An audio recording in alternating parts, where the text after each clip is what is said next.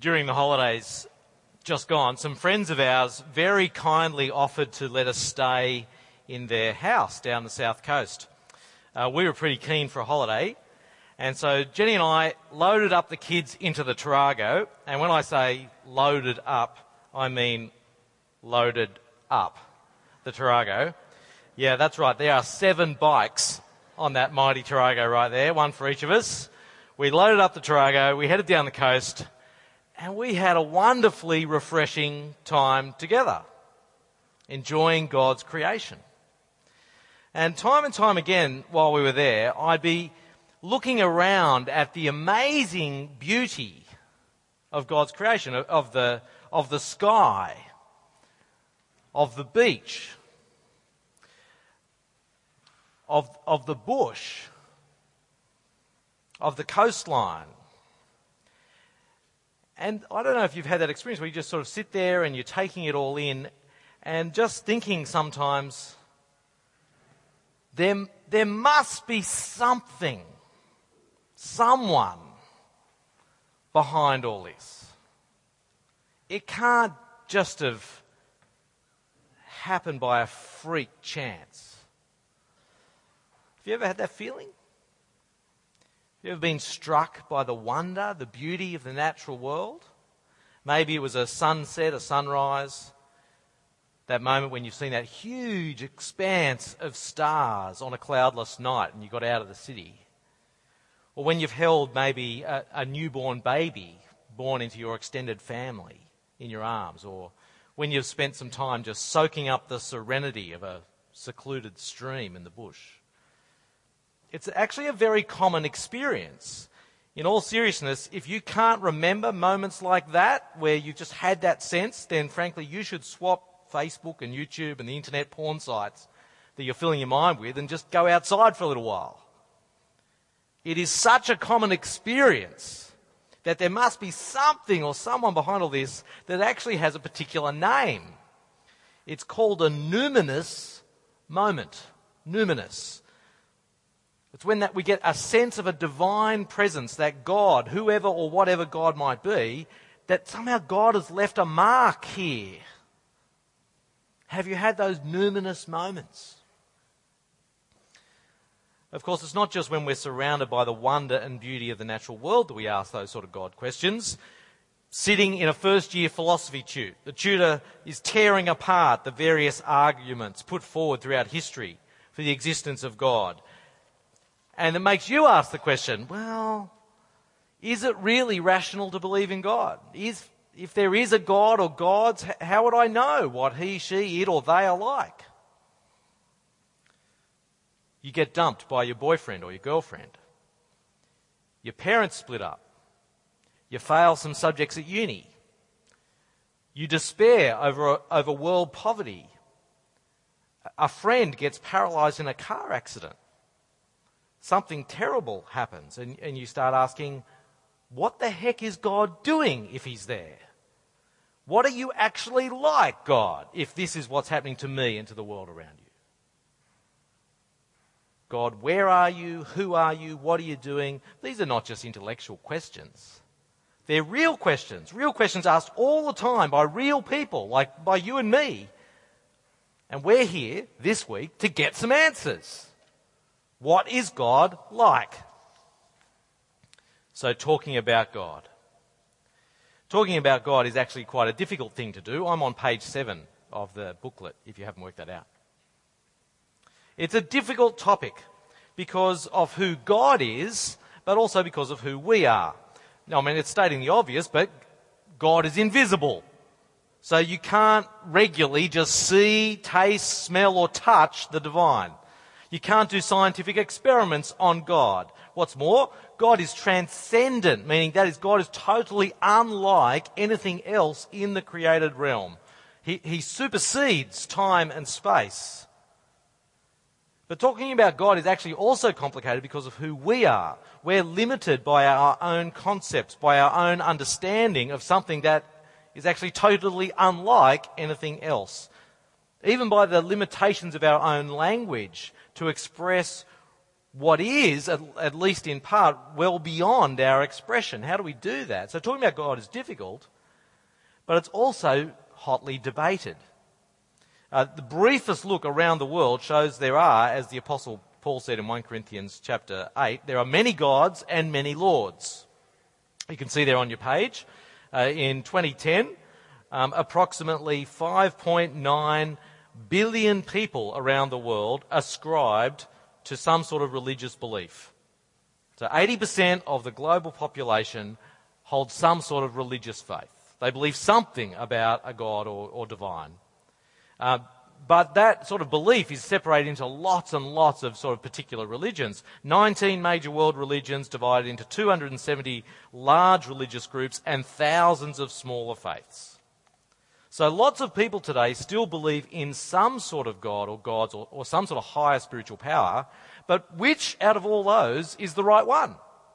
Which one is really real? Now, interestingly, even amongst uni-age people living in Sydney, it's fine. It's a black screen. Even amongst uni-age people living in Sydney, you might be surprised to know that actually 2/3 of your age group in Sydney ascribe to some sort of religious faith. 2 out of 3. You can see there at the bottom of page 7 some of the stats I pulled out of the 2011 Australian census. And I've given you a little grid there of 100 circles so you can draw your own breakdown of your own age group living in Sydney, okay? So 9% of the people who filled out the survey in your age group left the question blank. That's okay, it was optional, right? But guess how many identified as Christian? The answer is 52%. 52% of your own age group, 18 to 24-year-olds living in Sydney, identified as Christian. Does that mean they really are followers of Jesus? Are they actually seeking to live with Jesus as Lord of their life? Do they even really know what Jesus was on about? Probably not. But it does say that at least half of all the people your age living in Sydney are, in theory, open to talking about Jesus as the person who is at the centre of the Christian faith, which they at some level have identified with. There's a lot more opportunity, actually, I think, there for talking to people about Jesus than maybe we often think there is. You can also see there how some of the other faiths are represented amongst your age group, there on your page. 6% are Muslim, so you can group another 6 circles together. 5% are Buddhist, who, strictly speaking, Buddhists don't actually believe in any God at all. But it is a spiritual religious belief system, so it gets included in this category. 3% Hindu, 3% other, which includes 1% that are Jewish. And the number of people your age ascribing to those faiths, interestingly, is larger in Sydney than in other parts of Australia, which I think is sort of interesting. Probably because Sydney is much more multicultural than most of the rest of Australia. So if you've done it right, then you should have 22 circles left over. And those 22 circles represent everyone from your age group in Sydney who ticked no religion in the census. So that then takes us, I guess, from looking at all the different sort of religious belief in Sydney all the way to the other end of the spectrum. Not only is there debate amongst the religious about which God is the real God, there's also a growing cohort, especially in Western societies, who are saying, like the fool says actually in Psalm 14, there is no God. If you listen to Richard Dawkins or Christopher Hitchens and others in the new atheist movement, you'd assume actually that in the God debate, atheism, the atheism, that there is no Godism, you would assume, listening to them, that atheism is in the rapid ascendancy. But actually the reality is quite a bit more complicated. Have a look at the quotation on the top of page 8.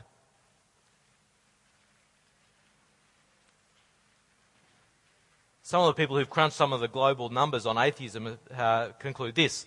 Projections to 2020 indicate a sustained decrease of the global share of the non-religious.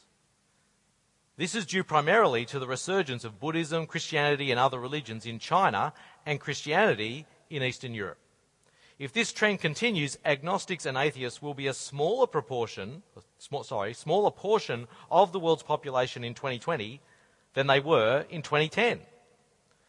Although the number of atheists and agnostics continues to rise in the Western world, the current growth of a variety of religions in China in particular, where the vast majority of the non-religious live today, suggests continued future demographic growth of religion.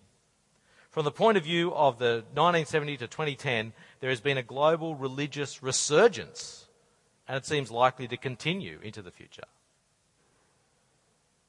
But we do need to note here that this whole question of God then is a much debated topic, especially in a society and city like ours. Sydney is increasingly multicultural, which means multi-religious, as well as increasingly secular. So we need to be gentle with each other as we talk about the topic of God this week. It's fantastic that there are lots of people here who are not yet Christians. So may I just say, don't be stupid and slag off about other people who have a different view to you, because the chances are you'll be offending somebody who's sitting at the same table or sleeping in the same room as you. That's actually no way to have a conversation about God. Let's make sure our conversations are full of both truth and grace, and never do just one without the other. So talking about God has its challenges and it's much debated, but it's also, as you can see there, a very significant topic. In particular, what you believe about God or gods has a profound impact on every other part of your life. You can see there under point C what Broughton Knox wrote about this. He said, everyone has a doctrine of God, that is, of ultimate reality, which will influence every aspect of life. The emotions, the decisions of the will, the hopes of the future, and day-to-day behaviour. If the thinker is consistent, so that his actions correspond with his thoughts, then his doctrine of God will control his behaviour completely. But most of us are inconsistent. And this does not add to our happiness or enhance our effectiveness. So as Matt said before, what we're talking about this week does have the potential to completely change the way you view life. More, actually, the way you live your life. This week is about getting in touch with ultimate reality, as Knox put it there. It's about knowing God, the real God. And when you truly know the real God, that shapes everything. It's wonderfully freeing and gives life in profound ways. Which is why talking about God is also a vital topic. According to the Christian Bible, this is the most important topic you could stop to think about. And I'm not putting too fine a point on it, because in the Bible's perspective, the question about God is actually a question about life and death. You can see there on your page, under point D, how the Bible puts it in 1 John 5. The Apostle John writes, he says there, and this is the testimony. God gave us eternal life, and this life is in his Son, that is in his Son, Jesus Christ. Whoever has the Son, Jesus, has life. Whoever does not have the Son of God, does not have life. God's given us this gift of eternal life, but that life is only found in Jesus, the Son of God. So if you don't have that Jesus, you don't have this sort of life. So the question of God and how Jesus fits into this picture of God is absolutely vital for each of us here, but actually for everybody. There is no more vital topic to talk about. But even beyond being significant and vital, talking about God and getting to know God is actually just the greatest topic there is. You can see there on your page how Jim Packer put it. He said, knowing God, is there any greater theme to study? Is there any nobler goal to aim at? Is there any greater good to enjoy? Is there any deeper longing in the human heart than the desire to know God? Surely not. And Christianity's good news is that it can happen.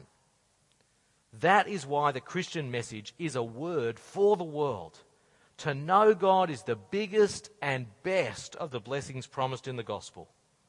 Such is the glorious reality of knowing God. For this we were made. For this we've been redeemed. This is the true object of the world's longing and the sum and substance of the Christian's ambition and hope. It's our highest dignity, our proper purpose, and our final fulfillment to know God. There is, I repeat, no more vital subject than any of us can ever explore than knowing God according to the Scriptures. So we're in for a great time this week as we do just that. But the question, I guess, as we start then is, where should we start? Where exactly do we start? If you turn over the page to page 9, knowing God, where should we start? Now we have some options and problems here. Some options and some problems. If we were on the Sydney Uni campus this morning, rather than here at beautiful Maru, and you're at Sydney Uni and you want to know God, my question is, where would you go on the campus to find God? Which geographical spot would you head towards if you wanted to know God? Well, maybe we would start here. Cadigal Green. I know most of you don't have any idea where that even is, because you've never crossed over. You didn't even know there was a Darlington side of the campus. What? But if you head down on the way to Redfern or down through, there's Cadigal Lawns. See, where did I start the talk this morning?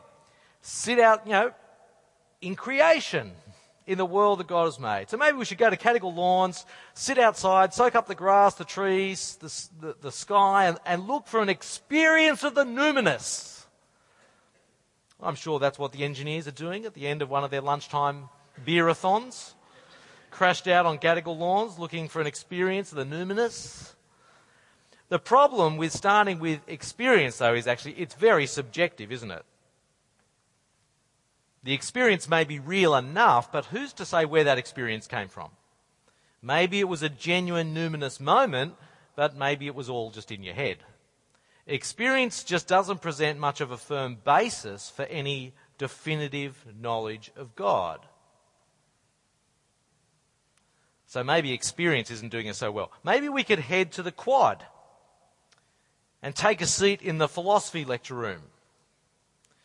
And we'll look at the philosophical arguments for the existence of a divine being and consider philosophically what sort of attributes said divine being ought to have. But interestingly, almost nobody actually believes in that philosophical God. The philosophers have left us with a sterile, impersonal, unknowable concept of the divine. It tells us nothing of what God is actually like, his character and what he's doing in the world. It just doesn't get you very far.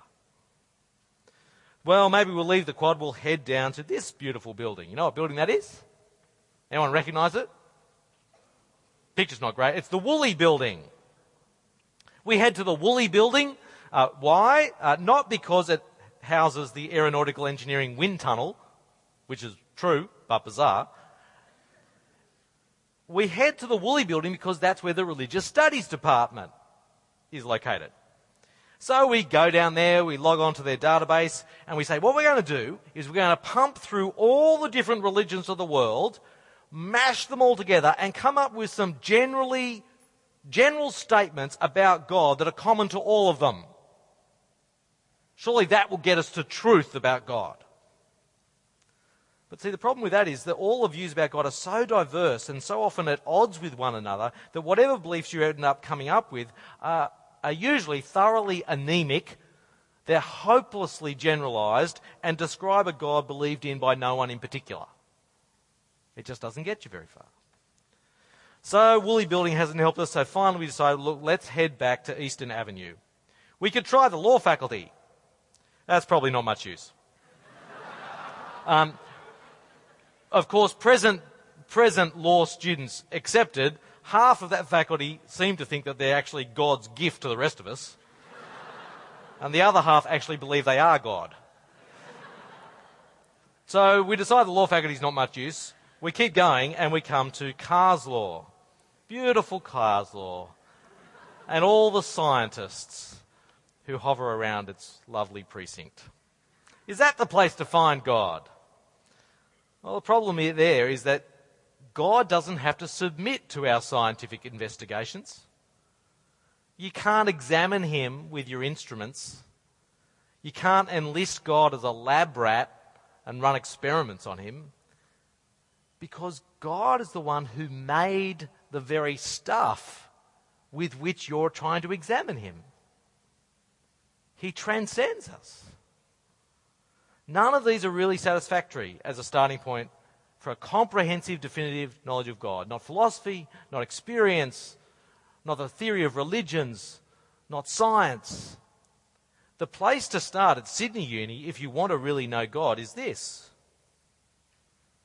It's a t-shirt. The place to start if you want to know God at Sydney Uni is a t-shirt, the EU's t-shirt, which proclaims on the back 3 key words.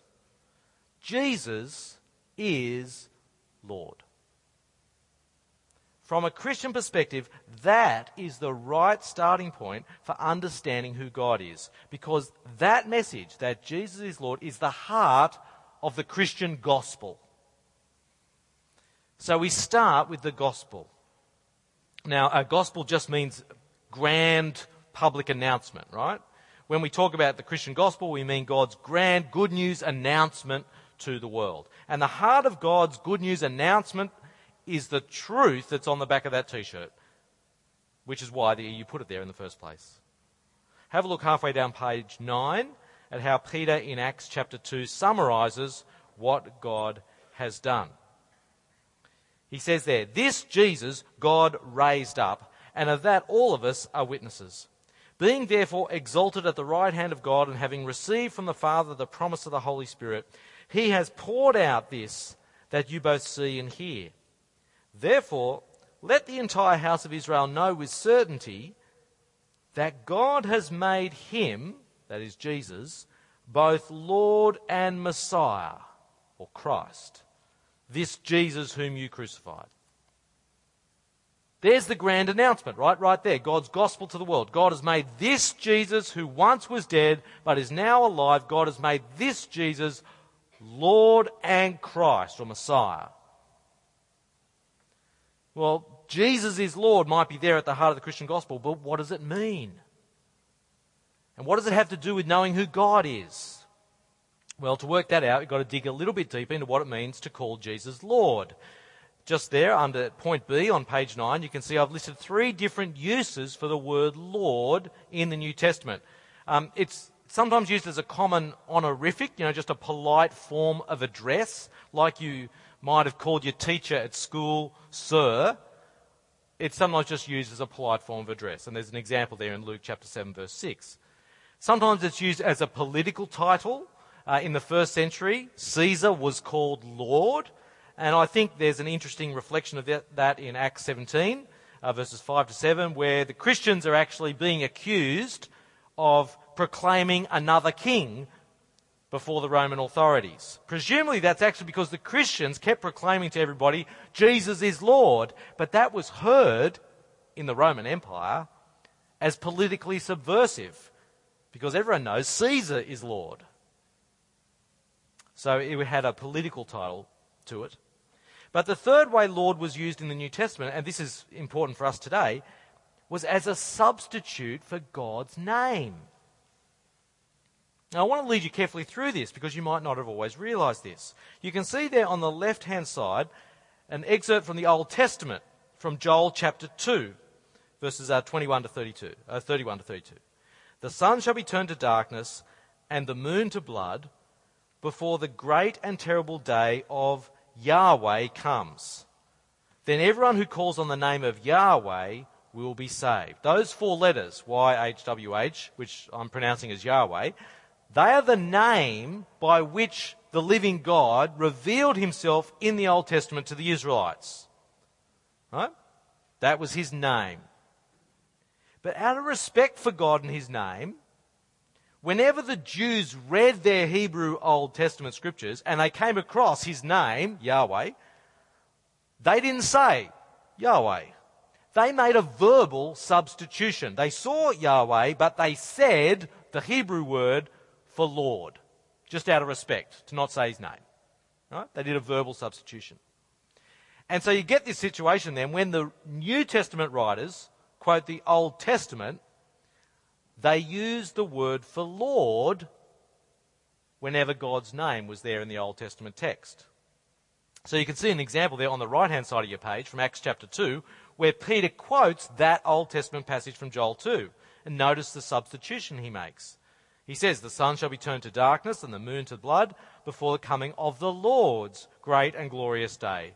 Then everyone who calls on the name of the Lord shall be saved. So what's the upshot of all of that? When you read the word Lord in the New Testament, it could mean one of three different things. It could be just a polite term of address, it could be a political title, or it could be a substitute for the name of the living God. And only context will help you work out which one it is.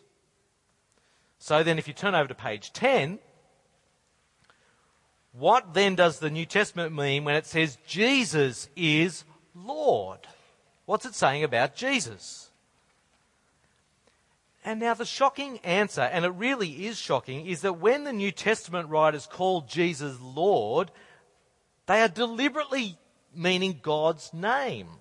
They are including Jesus into the identity of their God Yahweh. Now let's take a moment to get this. It's a massive point. You've got to know that one of the absolute bedrocks, the non-negotiable truth in Judaism was that God is one. Judaism was a one God only faith. It was monotheistic. It wasn't just saying we worship one God instead of many. It was actually saying something stronger. We believe there is only one God, and his name is Yahweh. That's what they believed.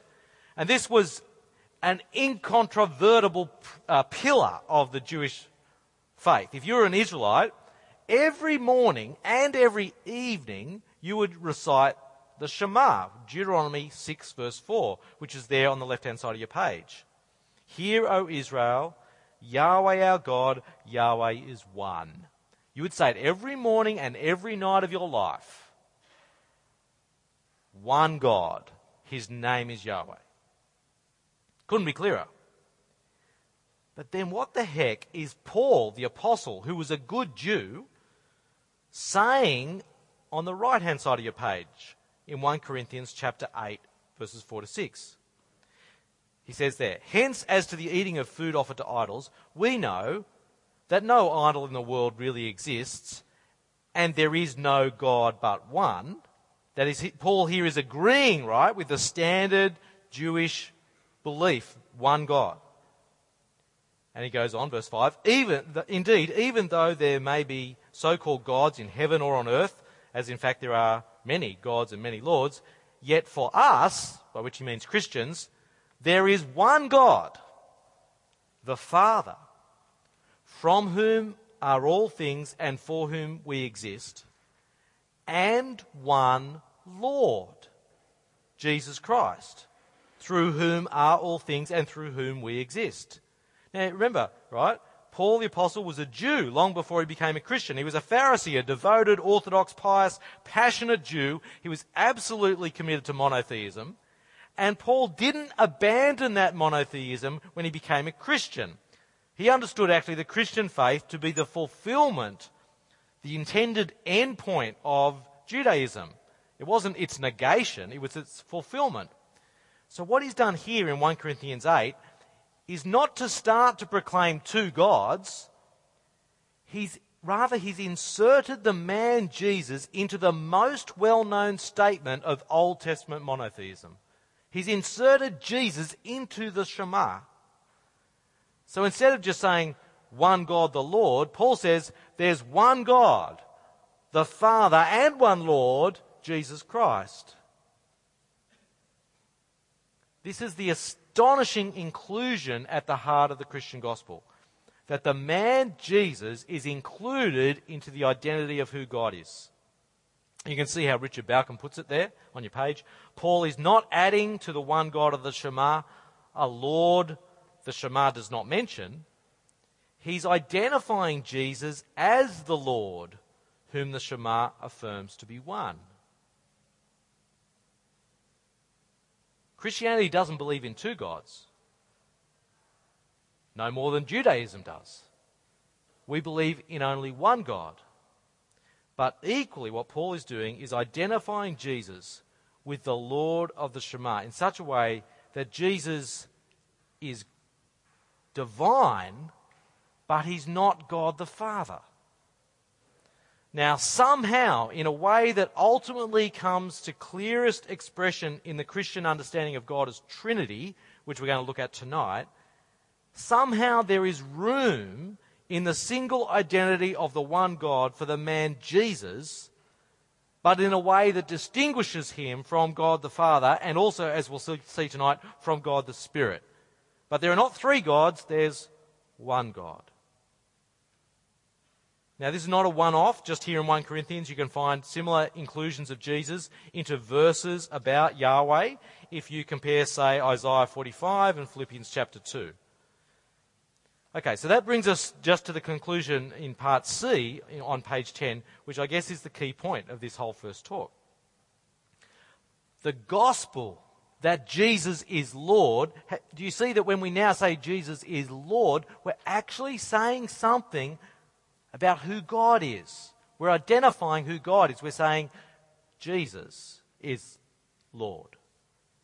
See, when I ask people what the Christian gospel is, the answers I usually get are things like, oh, it's about forgiveness of sins, or going to heaven when you die, or maybe, for those who've been around for a while in Christian things, they say, oh, it's about becoming a child of God. Now, forgiveness, resurrection, adoption, they are wonderful blessings of the Christian gospel. But none of them, I think, are actually at the heart of the Christian gospel.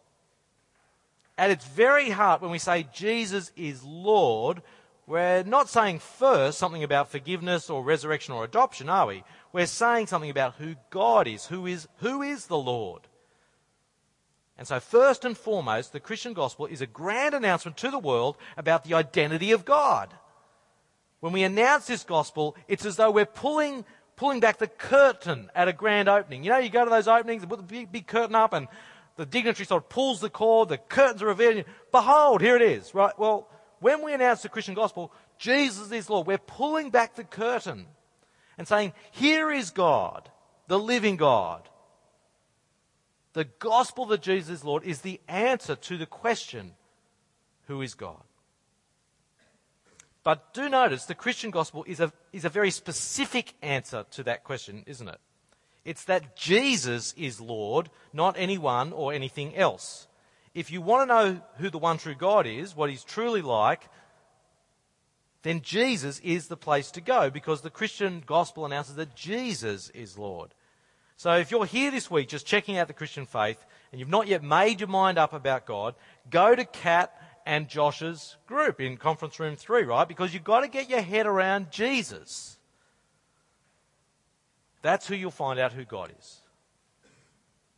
Now, third little reflection just at this point. This gospel, notice, it's not our invention. It's not our answer to the question, who is God? This gospel that Jesus is Lord is God's statement to the world about who he is. Why do we choose to start with the gospel as our starting point, not experience or philosophy or science? It's because the grand announcement that Jesus is Lord is God's announcement to us about who he is. We should let God speak for himself. Listen to his announcement. Jesus is Lord. If you want to let God speak for himself, then you have to start with the gospel. Well, and that brings us over the page to the final part of this talk. Part C, the God who speaks.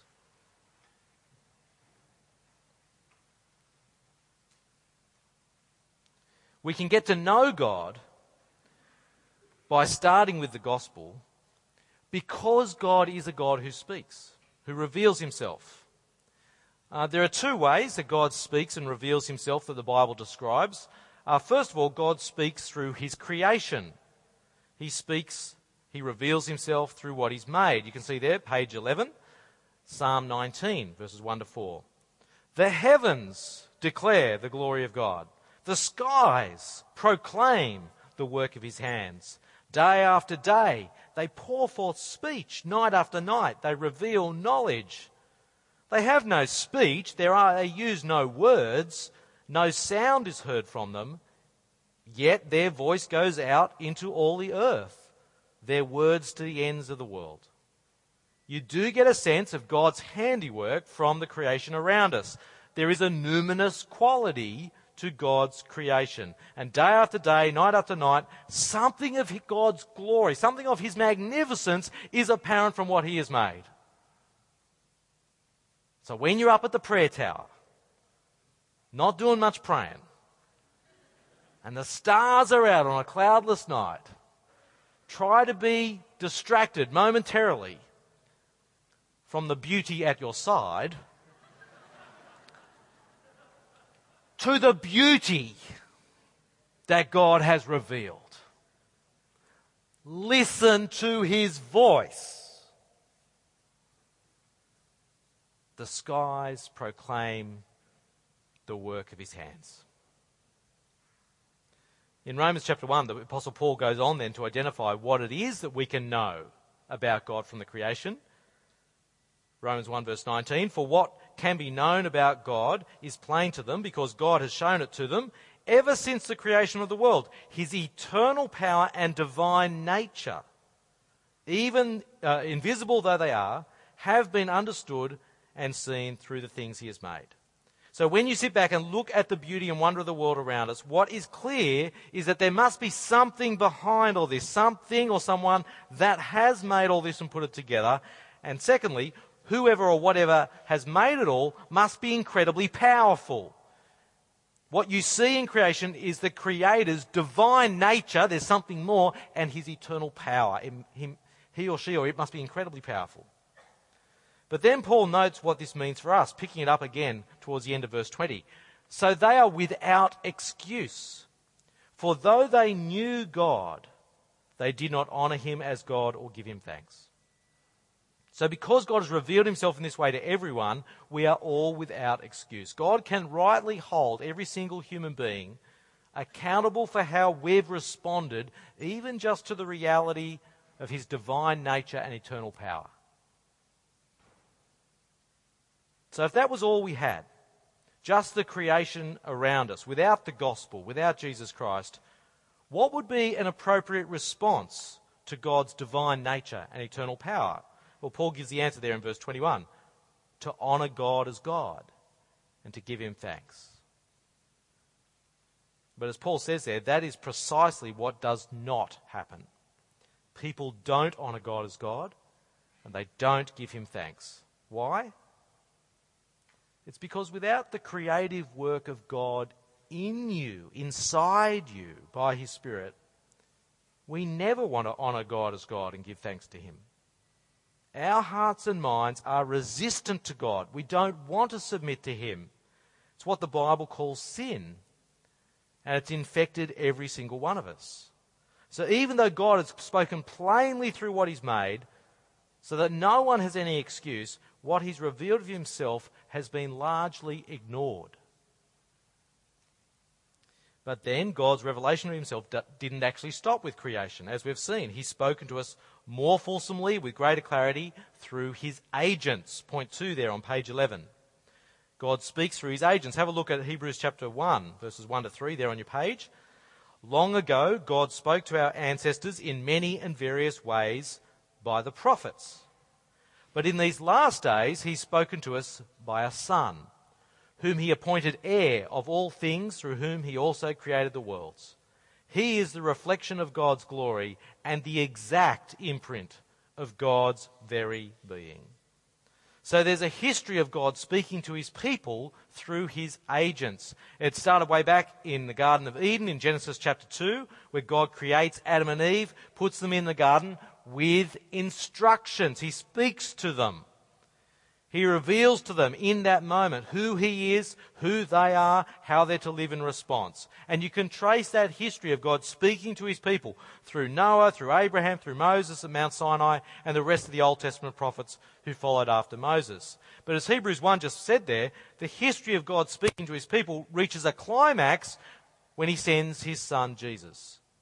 It's the climax because of who Jesus is. Jesus is the Lord.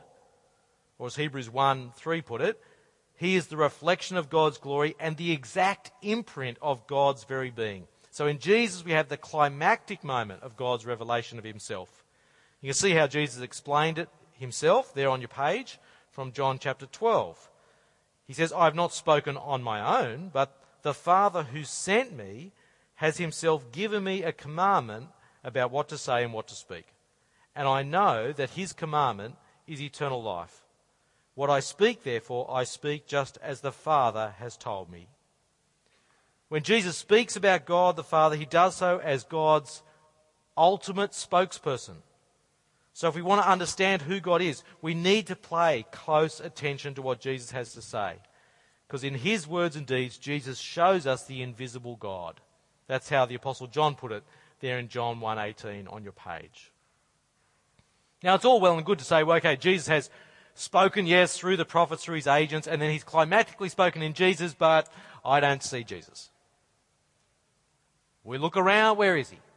We don't have access to him, do we? We can't see him. We can't hear his words. How do we get access to that ultimate revelation of God in the person of Jesus?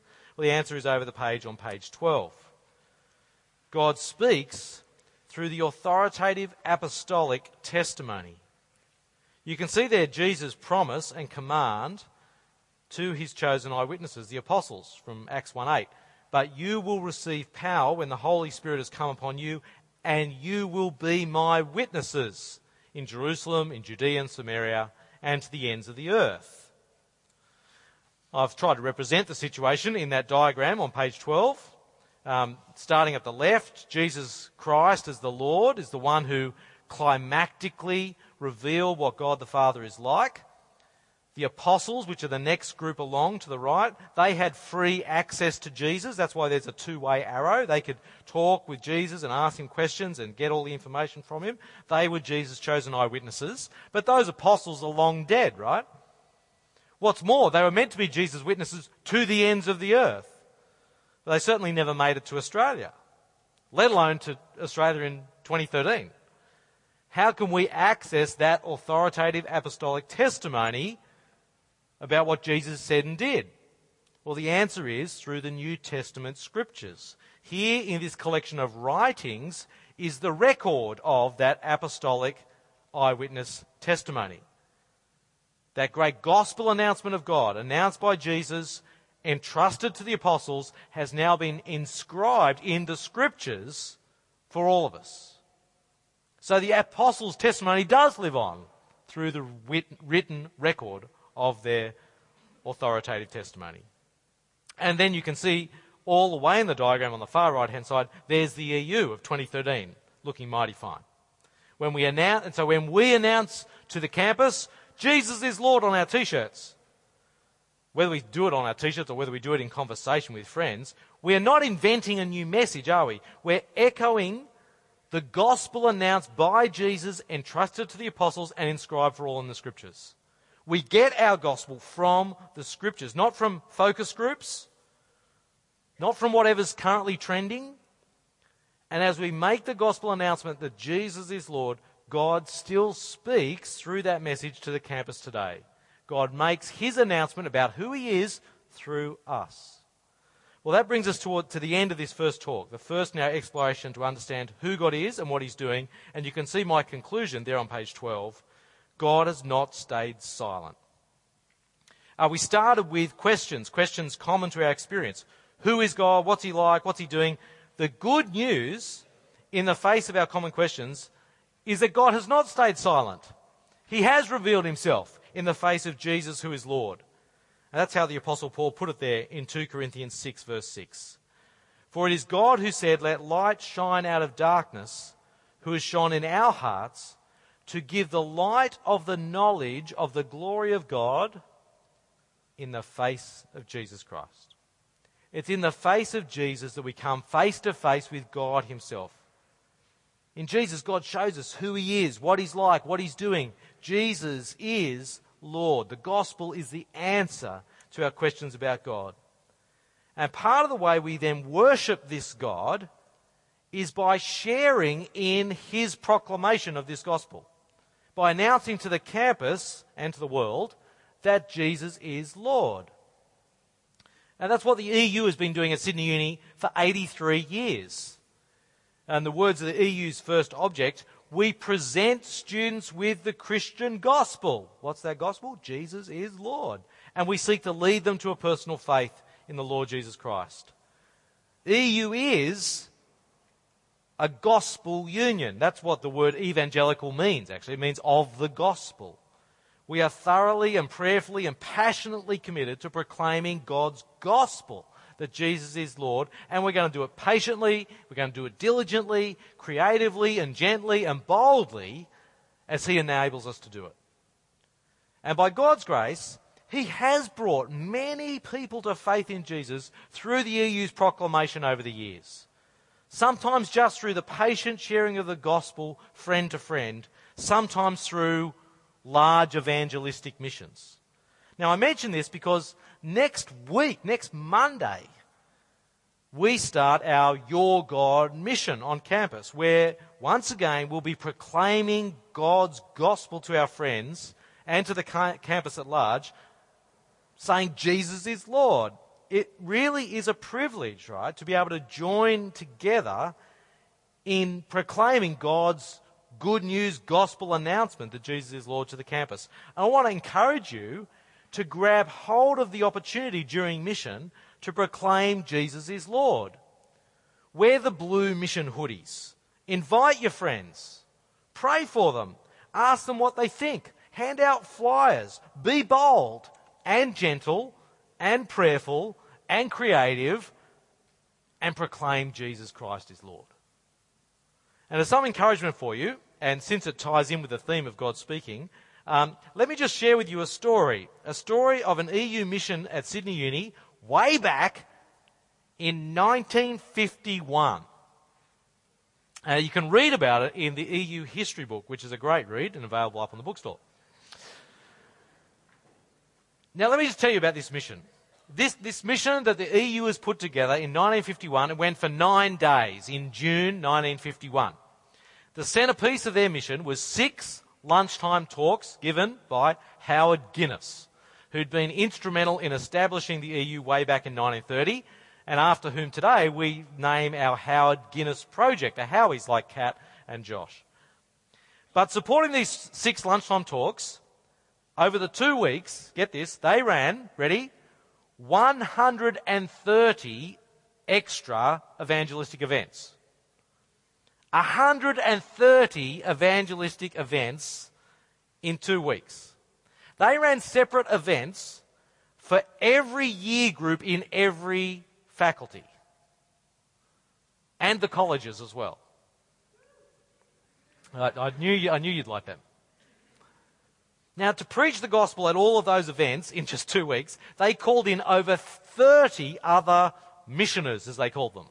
And last year, I was at a dedication of a new hall down at St Barnabas Broadway in Howard Guinness's honour. And I was chatting there with a guy, Bill Anderson, who's an old man now, but as a young man, he had been one of the assistant missioners at that 1951 EU mission. And he was telling me how every morning of the mission, Howard Guinness would assemble all the missioners and they'd meet for prayer to commit to God their proclamation that Jesus was Lord on the campus that day. Now, the mission wasn't run by Howard or the missioners. They were just the invited speakers. The whole thing was run by EU students who were prepared to think big, be bold, be creative, be prayerful, and invest heavily to see God's gospel that Jesus is Lord proclaimed to the university. And you know what the theme of the mission was? Well, in the days leading up to the mission, the EU plastered the notice boards around the campus. Nothing's changed in our strategy, by the way. Plastered notice boards around the campus with posters saying things like this: Bertrand Russell has spoken. H.G. Wells has spoken. That would mean nothing these days, but 1951, H.G. Wells has spoken. Albert Einstein has spoken. And this created a stir, right? People wanted to know who was putting up these posters. And then the EU launched its mission with the announcement, God has spoken. That's what we do, see? We proclaim God's gospel. He has spoken. He's revealed himself in the face of Jesus Christ the Lord. And the whole mission caused a massive debate on the campus. There were letters in Onissois that raged for months, with lecturers chiming in and students. Howard Guinness wrote in himself. And most wonderfully, 100 students became Christians during the mission, and then more during the rest of the term that followed. How great is that? And now we're about to do it all over again. You know what was their aim back in 1951? They wrote this in a letter that they sent out to graduates and friends asking for prayer. Not an email, not a Facebook status, like a typed out on a typewriter letter that they put in envelopes and sent in the mail to a whole bunch of people they hoped would pray. This is what they wrote. There are over 11,000 students in Sydney University. Our members are seeking to reach men and women of their own particular faculty with the gospel, but we feel that the time has come for an all-out attempt to present the claims of Christ to every student. To proclaim God's gospel that Jesus is Lord to every student on campus. That's a big vision, isn't it? And that's what our next 3 weeks in this Your God mission are about. Not for the heck of it, not just because we can, but because we really do believe, don't we, that this message is vital. That knowing God in Jesus is a life or death matter. Whoever does not have Jesus the Son does not have eternal life. That's why we proclaim his gospel, that Jesus is Lord. Okay, so what I've learnt, my response, I'm going to just give you a moment here, and it'd be great if you just took a pen out, just a moment to jot down something that you've learnt this morning, or some response maybe that you'd like to make. Just going to give you 30, 40 seconds to do that. Jot down a thought, a reflection, an action you'd like to take. And then I'm going to lead us in prayer using the words of the old hymn there on your page. So just take that moment to reflect and jot a few things down now. At the name of Jesus, every knee shall bow. Every tongue confess him, King of glory now. 'Tis the Father's pleasure we should call him Lord, who from the beginning was the mighty Word. Name him, brothers and sisters, name him, with love strong as death, but with awe and wonder and with bated breath. He is God the Saviour, he is Christ the Lord, ever to be worshipped, trusted and adored. Heavenly Father, we thank you that you have not stayed silent, but that you have revealed yourself in the face of Jesus Christ. We pray that this week you might help us to see Jesus more clearly, that we may know you more truly, and that in the power of your Spirit within us, we might proclaim him to all your world. We pray it in Jesus' great name, our Lord and King. Amen.